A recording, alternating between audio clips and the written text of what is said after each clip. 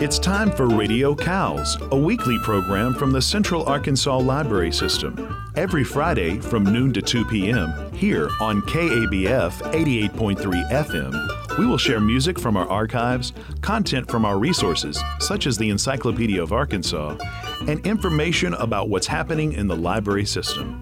We invite you to let us know what else you want to hear by contacting us at Radio Cows at cows.org. This program is presented by the Butler Center for Arkansas Studies and the Cows Community Outreach Department. For more information about Radio Cows, including links to resources mentioned in our segments, please visit the Butler Center's blog at butlercenter.org. If you have questions about anything you hear about on Radio Cows, please call us at 501-320-5793 or email us at radiocows@cows.org. We'd love to hear from you.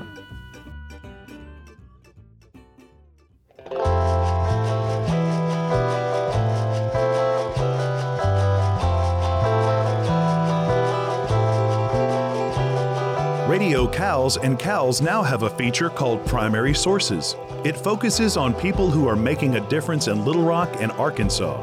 Some you might have heard of and some you haven't heard of but probably want to know about. In addition to what you can hear on Radio Cows, and this is where the Cows service kicks in, check out cows.org/podcasts for a free podcast of Primary Sources interviews.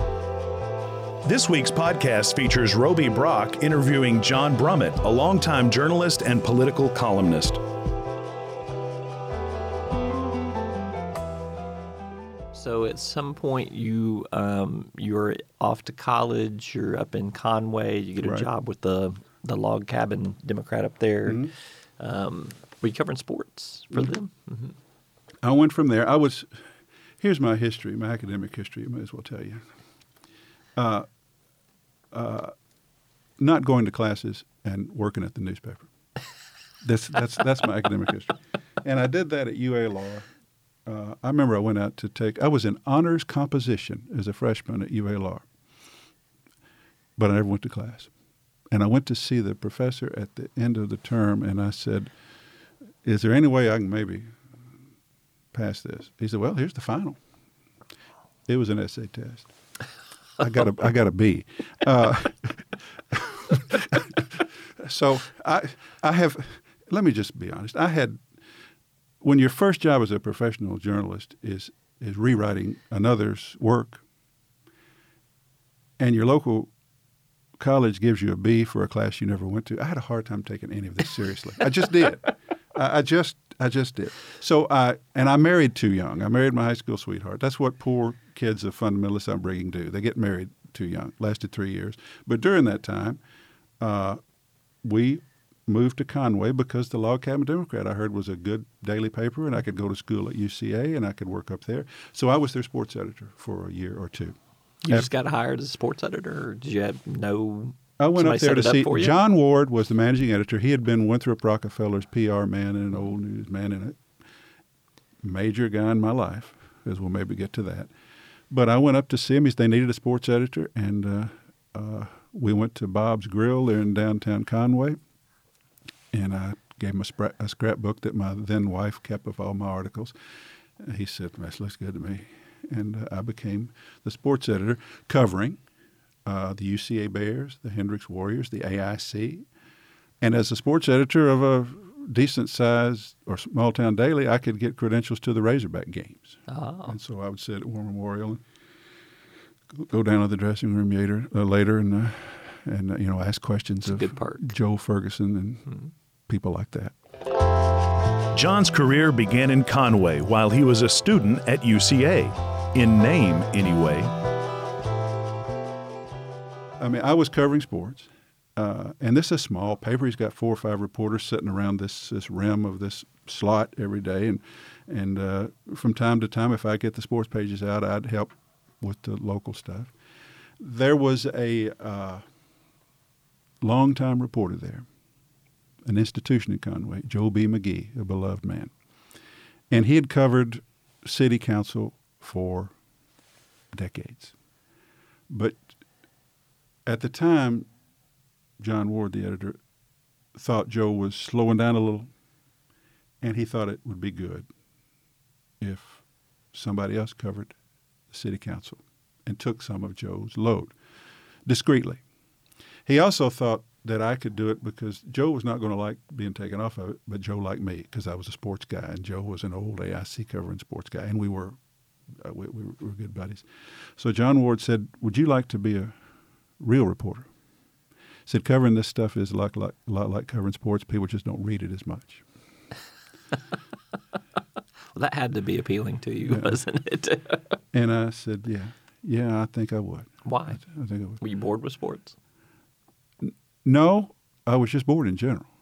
So, listen, if you're going to look for any pattern of ambition in me, you're not going to find it. I simply have always been devoid of it. Things just happen for me. And you just go with the flow. Yeah. So I said, okay, I'll do that. And then, this would have been 1976. As it happened, two things happened. Wilbur Mills got in trouble, and there was a congressional seat opening in the 2nd District, and all the candidates from Cal Ledbetter to Jim Guy Tucker, they all came through Conway. And John Ward said, "Would you like to be our guy who, when they come in here, you interview them and you write about them?" Mm-hmm. And I said, "Heck yeah, that sounds good." That's high profile. And so I did all of that. And then, as it happened, there was great consternation about voter fraud in the area with Conway County. Conway County. Sheriff Hawkins. Sheriff Hawkins, extending down to the Mutt Jones regime in Faulkner County. Circuit Judge Russell Roberts convening grand juries. Ginger Shiras of the Arkansas Gazette was covering it, and John Ward sent me to cover it. And she and I got acquainted, and she told the folks at the Gazette, this guy is pretty good. If we ever have an opening here on the Gazette state desk, which they soon did. Eventually, he was faced with a choice and ended up in Little Rock.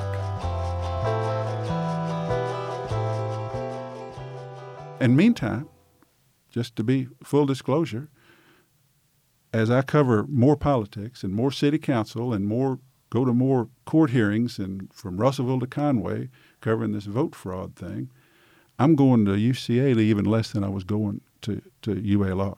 Never finished college because in July 1977, John Ward called me over and fired me. He fired you? Mm-hmm. How did that go down? He says, and he's now departed, but to his dying day, he said he most certainly did not fire me. But here's what happened. Brum, that's what he called me. We're not doing you any good, and you're not doing us any good. There had been a couple of occasions when I forgot to go to the city council meeting. Oh, it really? Yeah. Because there was beer or women or both? Yes, both. And down the road to Palermo. That's not far. No. Yeah. And I spent... Sody's Liquor? Yeah, but also Milam's and Tun's Place. Okay. I was divorced. I was, anyway, that's... And you were in the newspaper business. I was in the too. newspaper business. So it was required that I find the nearest liquor I could find. So I was in a kind of a mess like that. And he said, basically, you're not going to, you're not doing us any good, and we're not doing you any good. So let's just find a way to part ways. And I said, the way I understand is that you're firing me. Well, we're not going to call it that. I said, should I come back tomorrow? And he said, not really. I think it's best we just... So I go back to my little one-room efficiency in the home of the mother of the log cabin publisher, Frank Robbins. And I think, where am I now in my life? And Clay Henry, who was succeeded me as sports editor, Orville's son, said that night, he said, you got to, we got to get you drunk. That's all we knew to do. So that's what we did, which helped me pass out that night. The next day, John Ward calls and says, all right, here's what I got for you. You're due a couple of days subsequent in Oklahoma City for an interview with Jim Standard of the Daily Oklahoman. And then the day after that, you got an interview with Bob Douglas down at the Arkansas Gazette. That's what he'd done for me. That's pretty generous.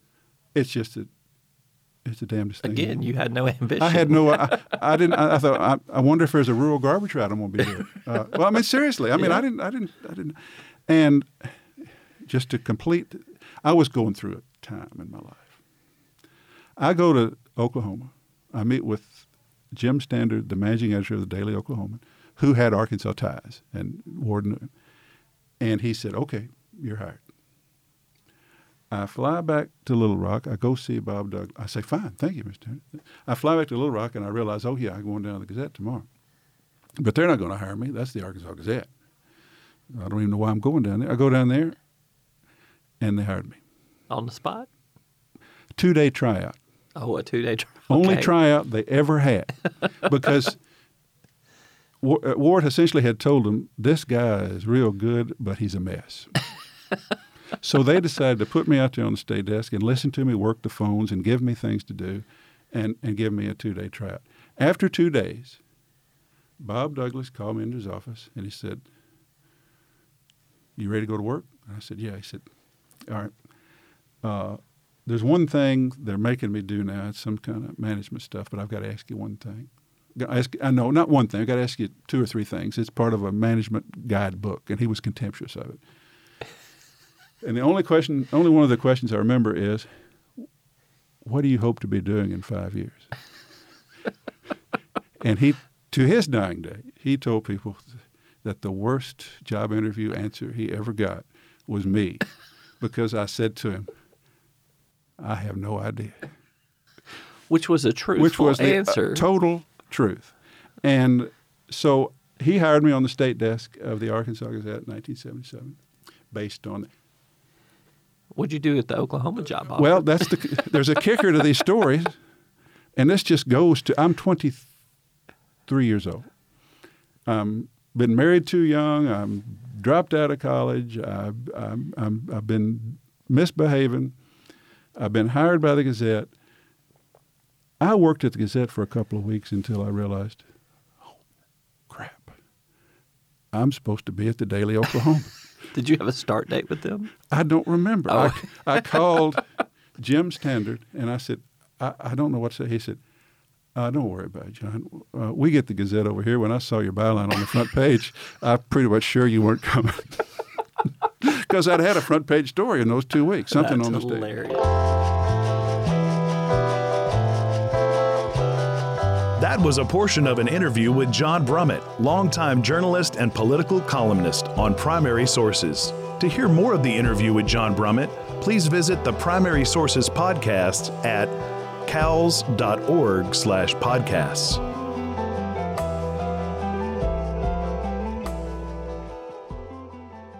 2 art exhibitions will open at Second Friday Art Night at Butler Center Galleries on Friday, September 9th from 5 to 8 p.m.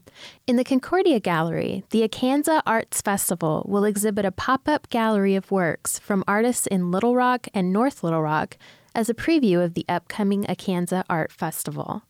In the Underground Gallery, Arkansas members of Studio Art Quilt Associates will display contemporary art quilts.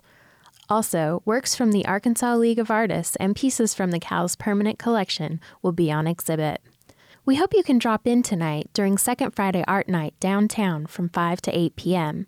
in the Butler Center Galleries with live music and refreshments. For more information, visit butlercenter.org/art.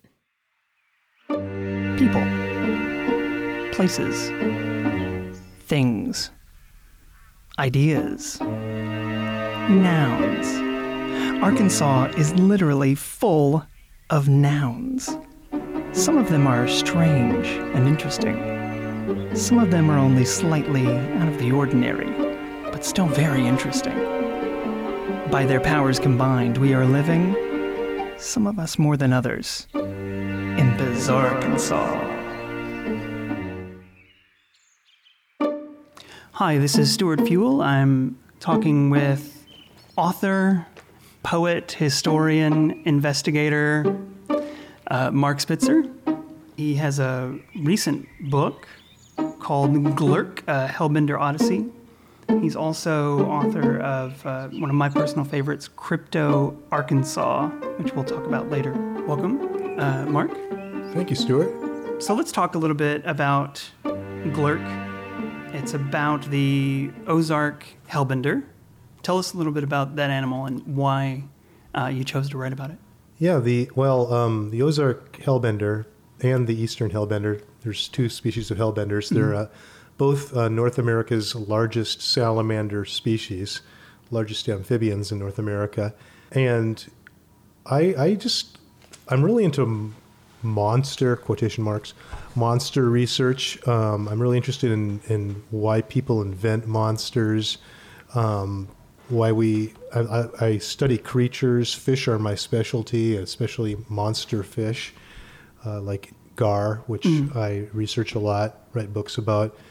And so here I am living in Arkansas, and we've got this species, the hellbender, and it's a sort of monstrous amphibian, very endangered. And there was just no way I couldn't research this thing. I mean, it's got a really colorful history. There's a lot of folklore about it. The science is pretty fascinating. The linguistics of it. So, you know, and also the environmental aspect. I mean, this is a species that is sort of considered a barometer of the health of our ecosystem. And the fact that these hellbenders are going down like crazy and that they might not even be here in 30 years means that there's something we need to look at in our environment. And we've got some stewardship to take care of, or we're going to lose some pretty fascinating creatures which are part of us and our heritage, our natural heritage. One of the things you said interests you about the hellbender is the linguistics of the hellbender. Can you talk about that? Well, yeah. So they're called hellbenders. Where did they get that name? And basically, the lore of it says, according to Barton, a salamander researcher who wrote a book in 1812, I believe. He wrote the Negroes of the South, with the quotation marks around the Negroes also,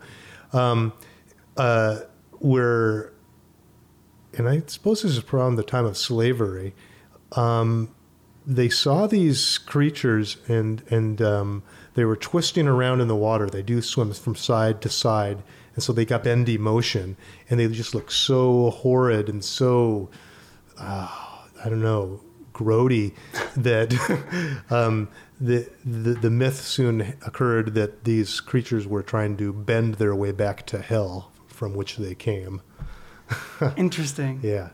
And then there's some other linguistics too. I mean, there's all sorts of native tribes, indigenous tribes to North America who knew of these creatures before the settlers even came over here, and they had names for them. Chwek, I believe, was one of them. Yeah, so there's all sorts of different names for them. We call them. They have the nickname of snot otter. Anyways, there's a whole poem in the book.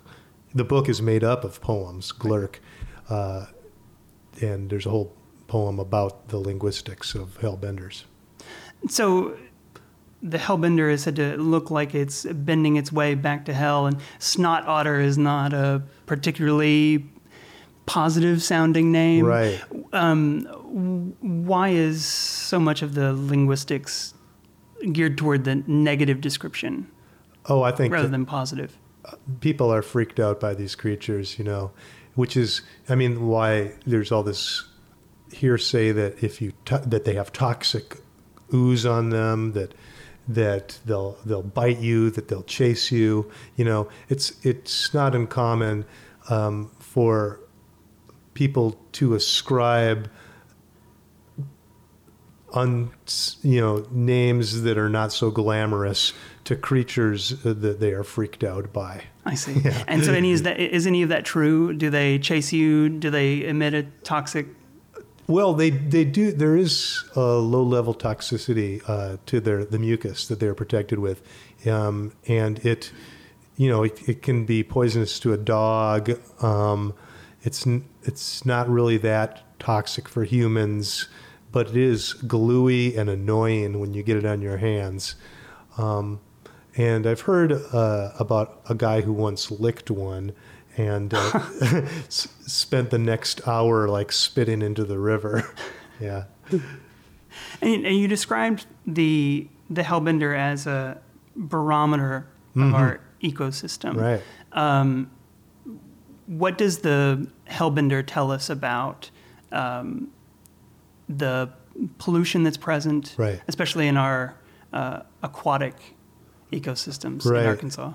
So hellbenders live in mountainous regions, and they're going down in various areas where roads are going in, where development is going up, where there's dams and other man-made canal systems and concrete abutments and stuff. But basically, there's not fresh water on this planet is becoming more and more scarce. Here in Arkansas, the Ozark streams are still pretty clean comparatively when you compare them to other mountain streams in the United States or around the world. The hellbenders are disappearing at an alarming rate. They are our canaries in this coal mine. They are telling us that we are experiencing water quality issues, not just in the big rivers and the Great Lakes and the oceans, but up in the mountains. I mean, and a lot of this, of course, there's mercury and lead and PCBs now up in the mountain streams where they didn't used to be, and a lot of this gets into the water through the air, through coal-emitting, coal-burning power plants and stuff like that. This is KABF in Little Rock, 88.3, the voice of the people in Central Arkansas. This is Stuart Fuel. I'm talking with Mark Spitzer. He has a recent book called Glurk, Hellbender Odyssey. There's other problems in this equation, too. Hellbenders are going down because of our messing with the water quality, but there's also a couple really dangerous viruses that are going around right now that are wiping out amphibians around the world. One of these is called arenavirus. The other one is called chytrid fungus. On top of right now being decimated by human activity, interference in the ecosystem, there are plagues going around. They're just wiping amphibians out throughout the world. We're in the middle of a mass extinction, actually. A lot of people deny that it's going on or really can't see that it's happening, but we're experiencing a sixth mass extinction on this planet right now. Amphibians, of course, are always on the front lines of extinctions. When things start going down in a chain, in a network, it's the frogs, the newts, the salamanders, the toads that always start signaling our troubles first. I see. And you got to see the effects of this virus that's affecting the hellbenders and other creatures as you were researching for this book. You got to go with some teams who were doing some hellbender research. Right. I went sampling with U.S. Fish and Wildlife Service and Arkansas Game and Fish Commission on the 11 Point River in northeastern Arkansas.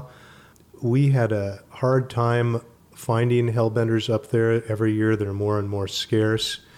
But we finally got one male hellbender, a pretty old one. He looked healthy and strong when we first got him, but then we turned him over to count his toes and take inventory, and he was missing a few toes. They were just rubbed off. This is what the chytrid fungus does to hellbenders. They lose their toes, and they get all bloody and stumpy, and their bones stick out of their hands and their paws and their feet. It affects different amphibians other ways. Frogs, it affects them more through their reproductiveness, internal organs. For hellbenders, they're sort of the poster boy for amphibious leprosy, in a sense. They're losing their skin, they're losing their digits. I see. Yeah. And you also talked about some of the conservation efforts that are taking place in different places in the United States, universities that are studying ways to bring the population of the hellbender back up. Oh, yeah. These creatures exist. Basically, you can draw a giant triangle from the Missouri and Arkansas Ozarks up to the bottom of New York State, then maybe down, I don't know, toward Georgia or the Carolinas or somewhere, and then back to Arkansas and Missouri. And in a lot of these mountainous areas, the hellbenders exist, and I don't know how many states have them, 15, something like that. So there is a quarter of the book is dedicated to looking at the research and outreach that's going on to preserve these creatures. And there's just a lot going on, like at the St. Louis Zoo in Missouri. That's the place where Ozark hellbenders are being reproduced basically in a facility, the Ron Gellner Center for Hellbenders, and then they're being reintroduced into the wild. Similar things are happening in Tennessee for the Eastern hellbenders. And then all these states, New York and Ohio and Pennsylvania, there's zoos and there's aquariums, and they're teaching kids about these. We're starting to learn how to reproduce them, propagate the species in labs, and so we're putting them back into the wild. People are dressing up in hellbender mascot costumes, and just sort of spreading the word. Information is being passed out to farmers and landowners. State agencies are working with universities. There's a lot of manpower going into saving the hellbenders right now. And how does it look? Well, it's really on the edge. I mean, it could go either way. These plagues, these poxes right now could just wipe out everything and screw things up, or maybe they won't. Some researchers think, that hellbenders might not exist here in 30 years. But right now, I'm feeling positive because there's a lot of energy being put into basically educating the public so that when they encounter these things, like some people often catch them by accident when they're just fishing for sunfish or trout or whatever. Mm-hmm.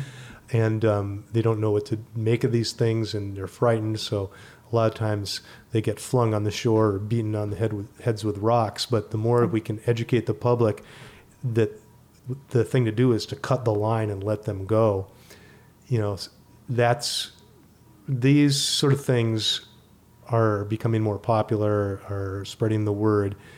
Signs are going up at canoe launches and stuff like that to leave them alone.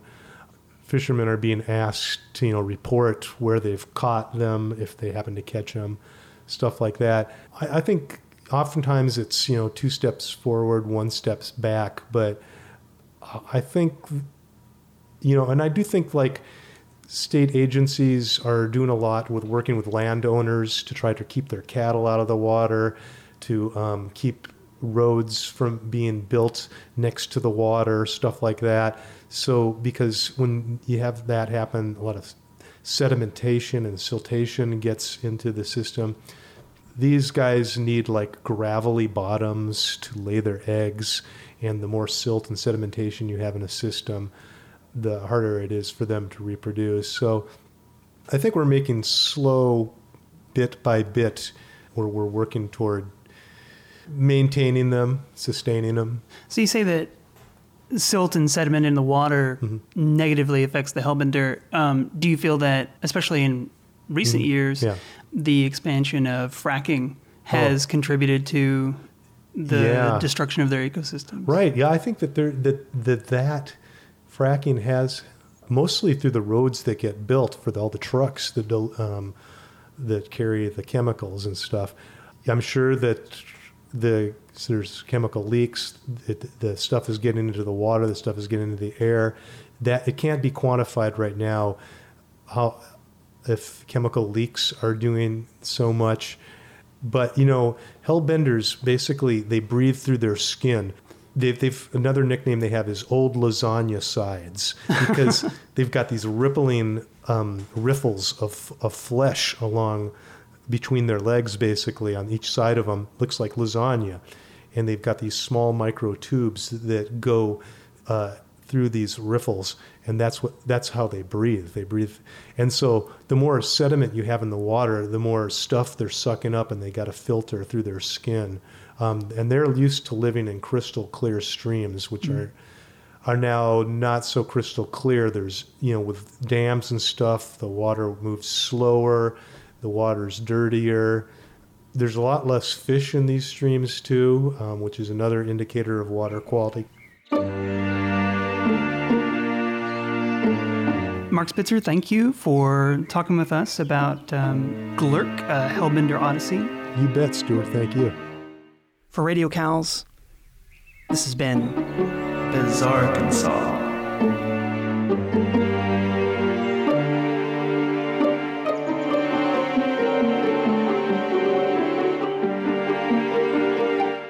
Tonight, Friday, September the 9th, Arkansas Sounds is proud to present acclaimed Arkansas jazz artist Walter Henderson in concert at the Cowles Ron Robinson Theater.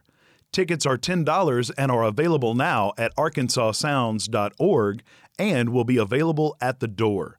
The Walter Henderson Group, a trumpet jazz combo, will perform Henderson's original music and jazz favorites.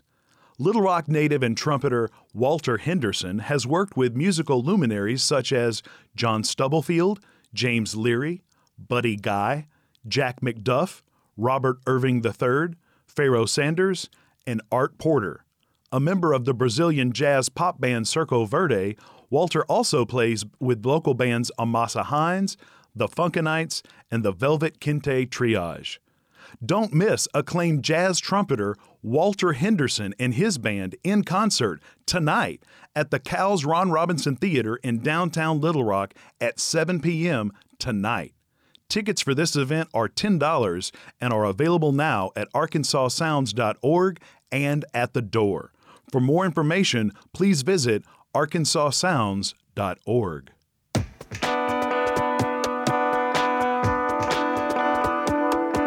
Hello, I'm Rachel Silva, president of the Pulaski County Historical Society, and I'm here today with Mike Hood to promote our next program on Sunday, September 11th at the Dara Center in the Cowles Main Library. We'll serve refreshments at 2 o'clock in the afternoon, and the presentation will begin at 2:30.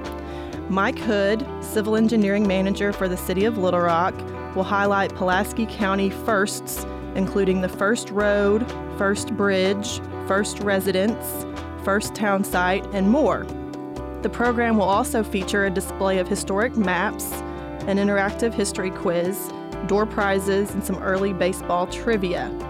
And this event is free and open to the public, but members of Pulaski County Historical Society get special perks. And for one time only, on Sunday, September 11th, basic membership will cost $10 for any new member who joins during the meeting. Members receive the Pulaski County Historical Society's quarterly journals, electronic newsletters, and event notifications. Now, Mike Hood has been a regular presenter at Pulaski County Historical Society meetings since 2010. Mike, tell us about your next program. Well, my next program is how the Little Rock town and city came to be. I'm going back to the very beginning. I was asked, could you do something on how early streets got their names in downtown? Because my last presentation for the Historical Society dealt with how roads got their name. Who was Ferdinand Canis and Edward Rodney Parham and Weldon Wright? Well, I'm going to cover a little more about how our old town got its names and its places. It's a very interesting story, I thought. As I went through how streets got their names, I realized really it's the story of how Little Rock itself came to be. And it's hard to imagine in this day and age how small Little Rock was, that it was just a tiny little town, a little village on the banks of the Arkansas River at one time with just a handful of settlers. And that goes all the way back to probably about 1812 when the first people started arriving in this area. And another thing that struck me as I researched this story and worked on it was that Little Rock was a wild frontier town at the time. I mean, we'd like to think and romanticize of the Old West after the Civil War. Little Rock came to be after the War of 1812, and it was the wild frontier. Our first Superior Court judge, Andrew Scott, ended up having a proclivity towards extreme violent confrontation. For heaven's sakes, he's our Superior Court judge, the highest judge of the whole of the Arkansas Territory. And what's he do? Gets in a duel with a fellow judge over the sliding of a lady companion over a card game. They row across the river, have a duel, and he shoots the other judge dead. And that's how our town came to be. Now, and he's the namesake of Scott Street, right? He's the namesake of Scott Street right here in downtown Little Rock, one of our first named streets. Now, it wasn't all that way, of course. There was plenty of fine citizens. The first mayor was Matthew Cunningham, a doctor. He arrived here at a time when he brought the first woman to the town site. So he was here from the very beginning. Him and his wife gave birth to a child that's credited with possibly being the first child born here. So it went on and on.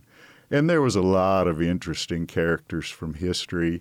One thing that struck me especially was we had several outstanding governors. Our second governor, George Izard, who's Izard Street, he come in at a time when everything was disorganized, the treasury was broke, and he worked tirelessly to try to get us on track, to get roads built. And, of course, there was a preoccupation at the time with the Native Americans. Just a few miles outside of Little Rock was the Cherokee boundaries, and the Quapaw still had a claim to land right adjacent to Little Rock. So there was a lot to do with the question of the Indian territories and how to even get a decent road here. The first road to come through Little Rock was actually called the Military Road, and it went right through the heart of town. We remembered it today as Stagecoach Road, but it connected up with things like Military Road in Benton, a branch of the road to Memphis, Military Road in Jacksonville. Those are our early roads, and aside from the river travel, that's how people got around in those years. A lot of people probably didn't know that Little Rock was once called Arkopolis. What a name. But a group of land speculators got together and tried to get the jump on getting the capital of Arkansas Territory here at Little Rock. And they picked the name Arkopolis. Fortunately, it didn't stick. They went back to the original name that was coined by Frenchman Bernard de la Harpe, who noticed there was a little rock on the Arkansas River as he went up the river. The first rock he saw on his way up from New Orleans, and that's how we came to be. Mike, tell us about your interest in historic maps. I know anytime that I need a historic map, I always go to you. Oh, I've always loved maps, and I have quite a collection of old images. And what's fascinated me from the very beginning when I got an interest in history and I became a fan of the Pulaski County Historical Society was those old maps. The first map, I actually made one of where the historic Little Rock, Maumelle, and Western Railroad went. There was a little bit written about it by a member of the Pulaski County Historical Society, Fred Hanker, about this little old short line railroad that went through Ferndale, just outside of town and deep into Saline County. It's hard to imagine at about 1920 that the entire western part of the county was covered in a dense virgin forest of pine and oak. but it was that recent that we were still a wild and country. And so I worked on mapping that old railroad, and in the process I found lots of other old maps along the way, and I've always been interested in how those places got their names. And there's a lot of old forgotten places out all around Pulaski County. So I like to tell the story of those historic places and roads and streets and how it all came to be. And tell us about this history quiz. I thought I'd do something a little bit different. It's not an original idea. When I go to conventions, sometimes they play trivia. They play kind of a Jeopardy game where everybody guesses little trivia things. So I made a little quiz and let people kind of guess along the way. And then I'll give you the answers and tell you why some of the other answers are close, but not quite there. I love baseball, and I always have, and I was fascinated as I researched this story that I come across a reference to baseball in the very early days. Baseball was I'm giving away a quiz question. In 1903, the number one spectator sport in all the nation, and Little Rock included, was baseball. And there was a long history of baseball dating to just after the Civil War. Organized baseball first played at City Park, which is the old MacArthur Park. But then their first home grounds was a spot called Jacoby Grove. Jacoby Grove, it ends up, was an old kind of a beer garden done by a Prussian immigrant named Henry Jacoby. And what fascinates me especially about that is that I'm personally acquainted with the fifth generation of Jacobys here in Little Rock, and they gave me a little story about those early years of their family and how the baseball grounds came to be and all about Jacoby Grove. So I'm going to kind of take a side tour there of baseball in early Little Rock. Okay, great. And if they do well at the history quiz, there's door prizes to be won? Yes, I thought that would be a nice touch. Now, don't expect too much, but I'm going to have some surprises for you, and maybe you can go ahead and claim an old map image. I'm going to bring lots of maps and lay them out on the table, and you can kind of take a tour of how things used to look like right here in downtown Little Rock. Okay, great. Well, thank you so much, Mike, for coming here today. And again, want to invite everyone to come to the next Pulaski County Historical Society meeting to hear Mike Hood talk about historical firsts for Little Rock and Pulaski County on Sunday, September 11th. The program will begin at 2:30.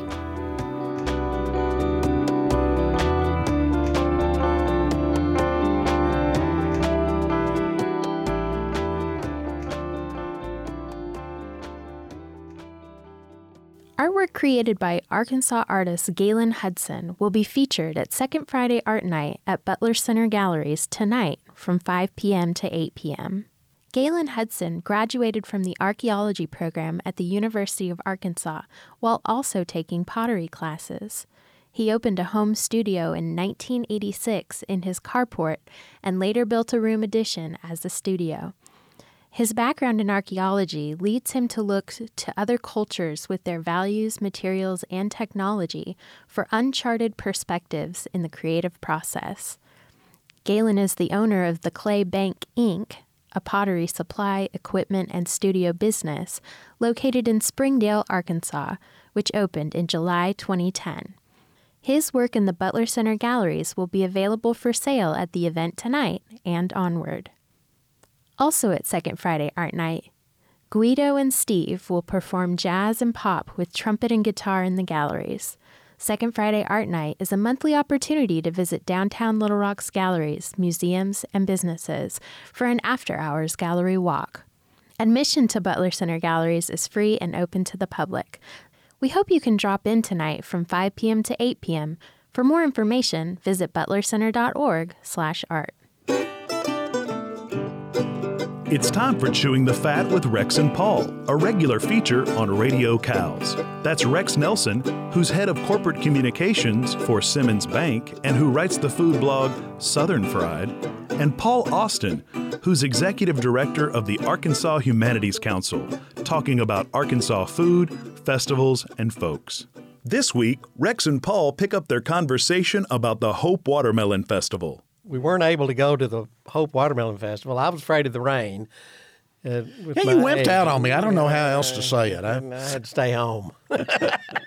Even though I guess they had it, I have to say I didn't. Oh see yeah, any yeah. reports. No, there was a big story in the Democrat Gazette the next day. In fact, I have devoted a column in the Democrat Gazette to this growing contest we've talked about before between Cave City and Hope now, who now have their festivals on the same weekend. It's like dueling watermelon festivals. Yeah. That's a recent and they're change. so far apart you can't get to both of them, so you have to choose one or the other. But yeah, the Hope Watermelon Festival began back in the 1920s, and then they had huge crowds. I'm like I said, I just did a column on it, so that's why I'm kind of up on the history, having read it. But from 26 through 30, they had huge crowds, 30,000, 40,000 a year. In fact, they would stop the trains, the passenger trains that would come through Hope around noon on the Saturday of the festival and feed everybody ice-cold watermelon on the trains. The governor would come down every year, noted speakers, but then the Great Depression really began to take hold in Arkansas. Yeah. So they cut the festival out after the 1930 festival, and it actually did not come back until 1977. And there was an old circulation director named Pod Rogers, and I got to know Mr. Rogers when I was a newspaperman down in southwest Arkansas, and Pod made it his mission to promote Hope watermelons. In fact, during the Republican convention in Dallas in 1984, my phone rang at about 3 a.m. I thought somebody was dead in the family with the phone ringing at that hour. And it was Pod Rogers, true story. Says, Nelson, I need your help. And I'm thinking, are you in jail? Do you need me to come bail you out? What kind of help? No, he said, I got one of these big melons, almost 200 pounds, and I'm going to take it down here to the Haight Regency where they're doing the Today Show live because it was convention week and Today was doing the morning show from there. And I'm going to get Willard Scott's attention when he comes in for the show, and he's going to put me on the air. Well, I thought, what a waste of time, but I'm awake now. So I got dressed. I went with Pod. We carried this watermelon into this hotel in the middle of the night, sat there. Mr. Rogers was quite the salesman. He screams out at Willard Scott. Willard Scott comes over, is so impressed by the melon that, yes, Pod Rogers did get on television. Pod was also, as I did my research, he was on the old Smothers Brothers show with Hope Watermelon. He was on the Glenn Campbell Hour. You remember Glenn Campbell's short-lived national variety show? He was on that. Of course, Glenn being a southwest Arkansas boy himself from Billstown in Pike County, which is a neighboring county to Hempstead County, very familiar with Hope watermelons, but he was on there.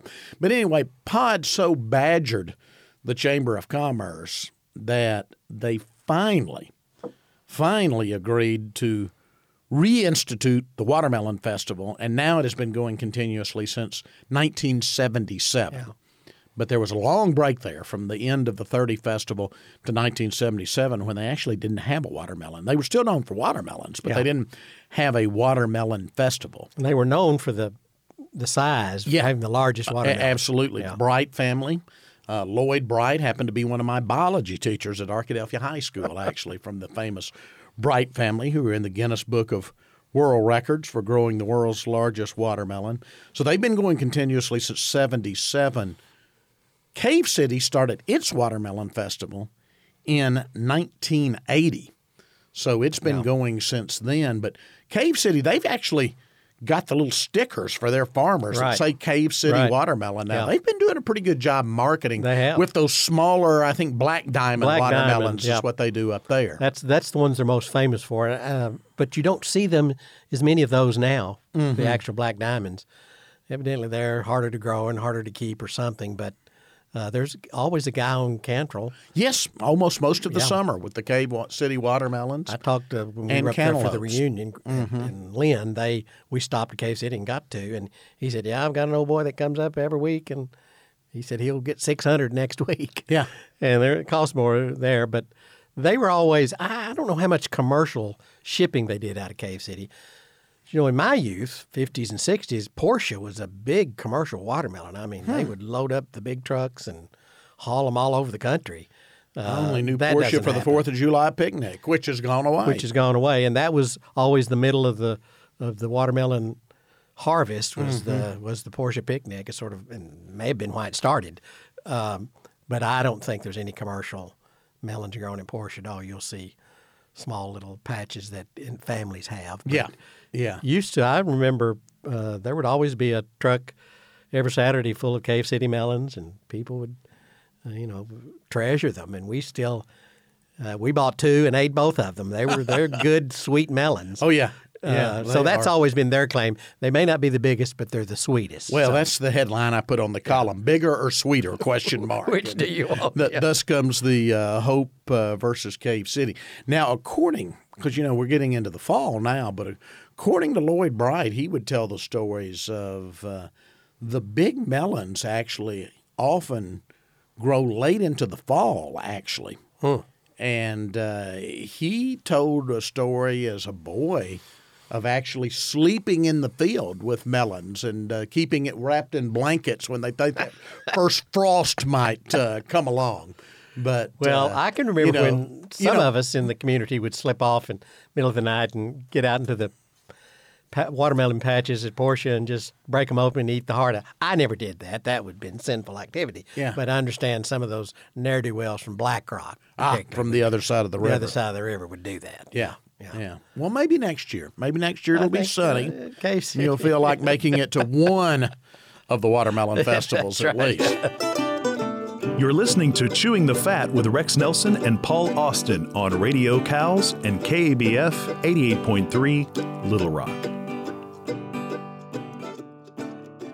Now, I did load up. I'm invited by groups to kind of make my Delta barbecue tour. I did load up one day with a group that lives here in Little Rock, Gabe Holmstrom, Jordan Johnson, Denver Peacock, Chris Bond of the Arkansas Democrat Gazette for our tour. And we made, on that Clarksdale, Mississippi back to Little Rock trip, we made 7 stops in one day, which is pretty good.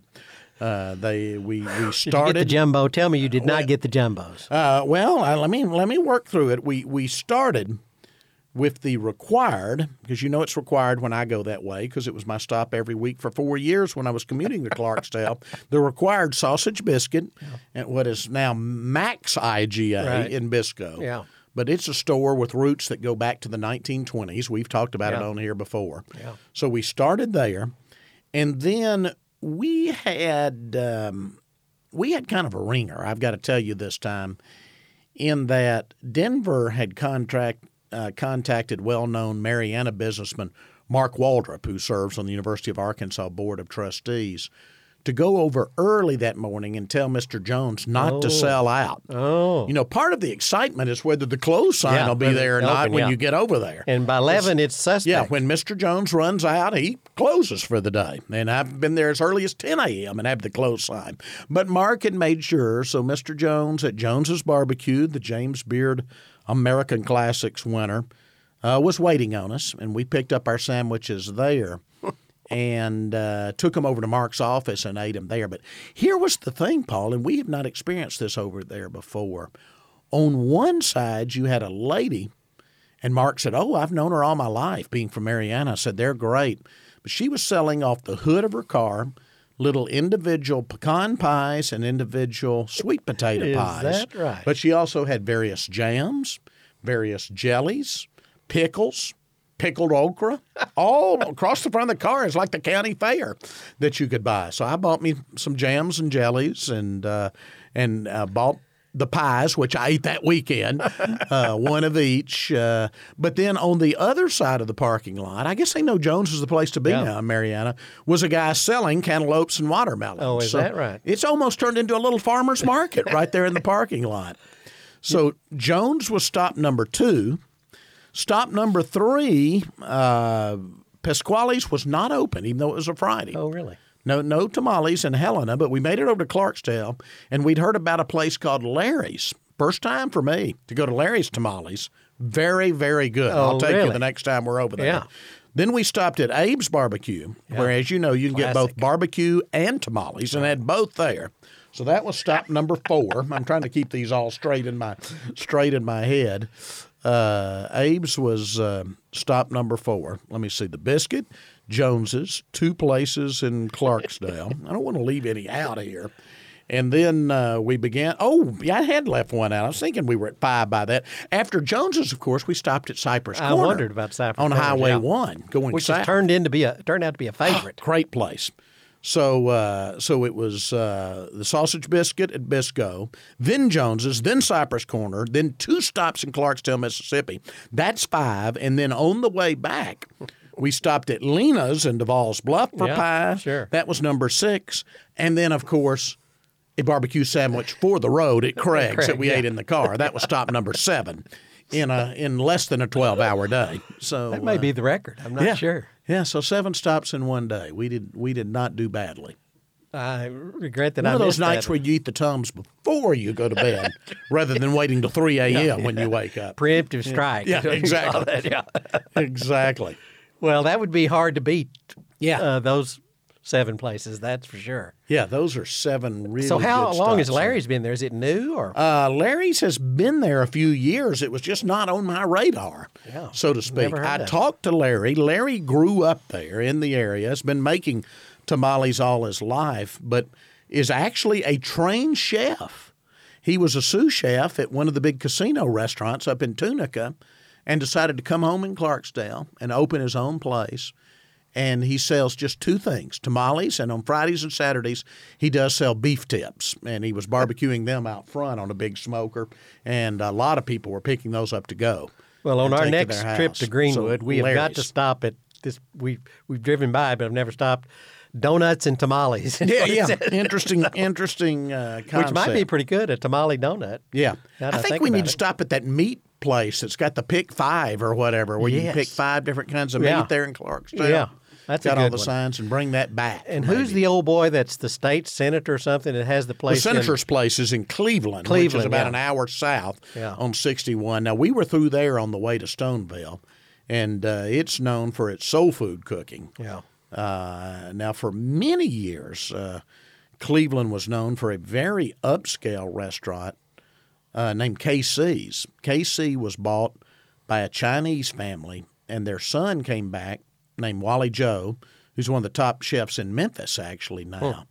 And he had a place that was named Wally Joe's for a while. Now he's at a restaurant called Acre, ACRE, in Memphis. But he operated his family place back when I worked for DRA, and we would often go down, and it was fine dining in Cleveland, Mississippi, of all places. Cloth But- napkins and everything. Yeah, oh yeah, everything. And had to use the right fork, had to chew with your mouth closed, Now, Rex, on your barbecue trip, did all of your people with you, did all of them eat all 7 times? or All were of them Really? partook at every site. Yes, uh-huh. So That's I was very impressive. proud of this group. I'm Yeah. feeling the pressure now the next time we take a trip. I've Yeah. got to figure out the... Absolutely. In fact, we even took a little side trip after we stopped at the Biscoe store. Gabe Holmstrom had spent one summer as a young man basically building a duck camp over on the banks of the Cache River between Biscoe and Beulah. I'm always reminded when we'd go duck hunting when I worked for Governor Huckabee, we'd see that sign, how many miles to Beulah? And he said, growing up in the Missionary Baptist Church, when I'd sing about the Beulah land, I never dreamed it was in Prairie County. But we were about halfway between Biscoe and Beulah, and Gabe said, I think I remember how to get there. And we bounced down this dirt road, and we got close to the house, but there was a closed gate. I don't think it was being used as a duck club anymore. I think people were actually living there year-round. Yeah. And what appeared to be pit bulls came out barking at us, so we didn't venture close Time to move on. any closer. Yeah, Time look for a at it. sandwich. It was time to get in the car and head to Jones's for a sandwich at that place. The dogs and the closed gate did kind of scare us off. I think if we could propose to these restaurants that we enjoy so much, that they would have little sliders. So they have like mini barbecues. So you wouldn't have to get a whole sandwich. Tasting tour, so you could last the whole day, I think would be an excellent suggestion. Yeah, well, I will tell you that last stop we did just get a regular size sandwich at I'd go Craig's. with the jumbo. Yeah. So Exactly. some moderation. And of course, there's only one size at Jones's because, as you know, it comes on regular white bread, Yeah, not on a right. bun. Yeah.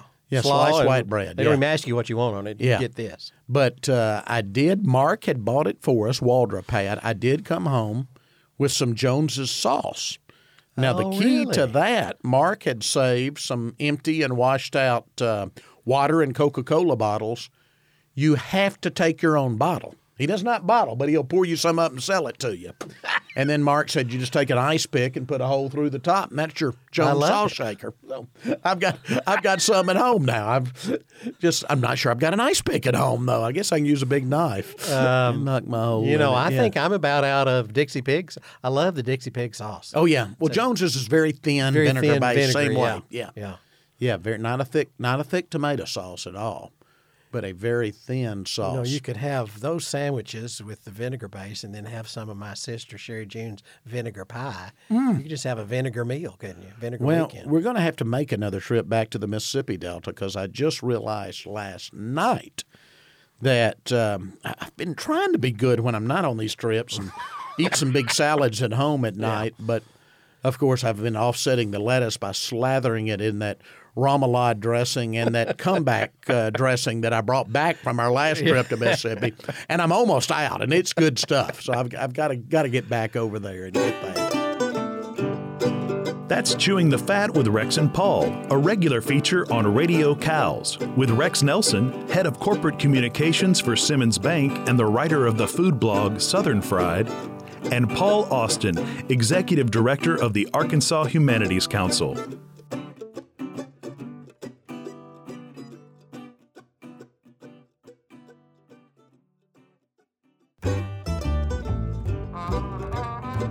Radio Cows is a production of the Central Arkansas Library System's Community Outreach Department, as well as its Arkansas History Department, the Butler Center for Arkansas Studies. For more information, please visit cows.org and butlercenter.org. Radio Cows was produced this week by Stuart Fuel, John Miller, Chris Stewart, Keely Wooten, David Strickland, and Glenn Whaley. Voices by John Miller and Jasmine Joe. Engineering and editing by Michael Stotts and Anna Lancaster. Our production manager is Glenn Whaley. Our executive producers are Leanne Blackwell-Hoskin and David Strickland. For Radio Cows, I'm John Miller. Thanks for listening. We'll be back next week, Friday at noon, here on KABF 88.3 Little Rock.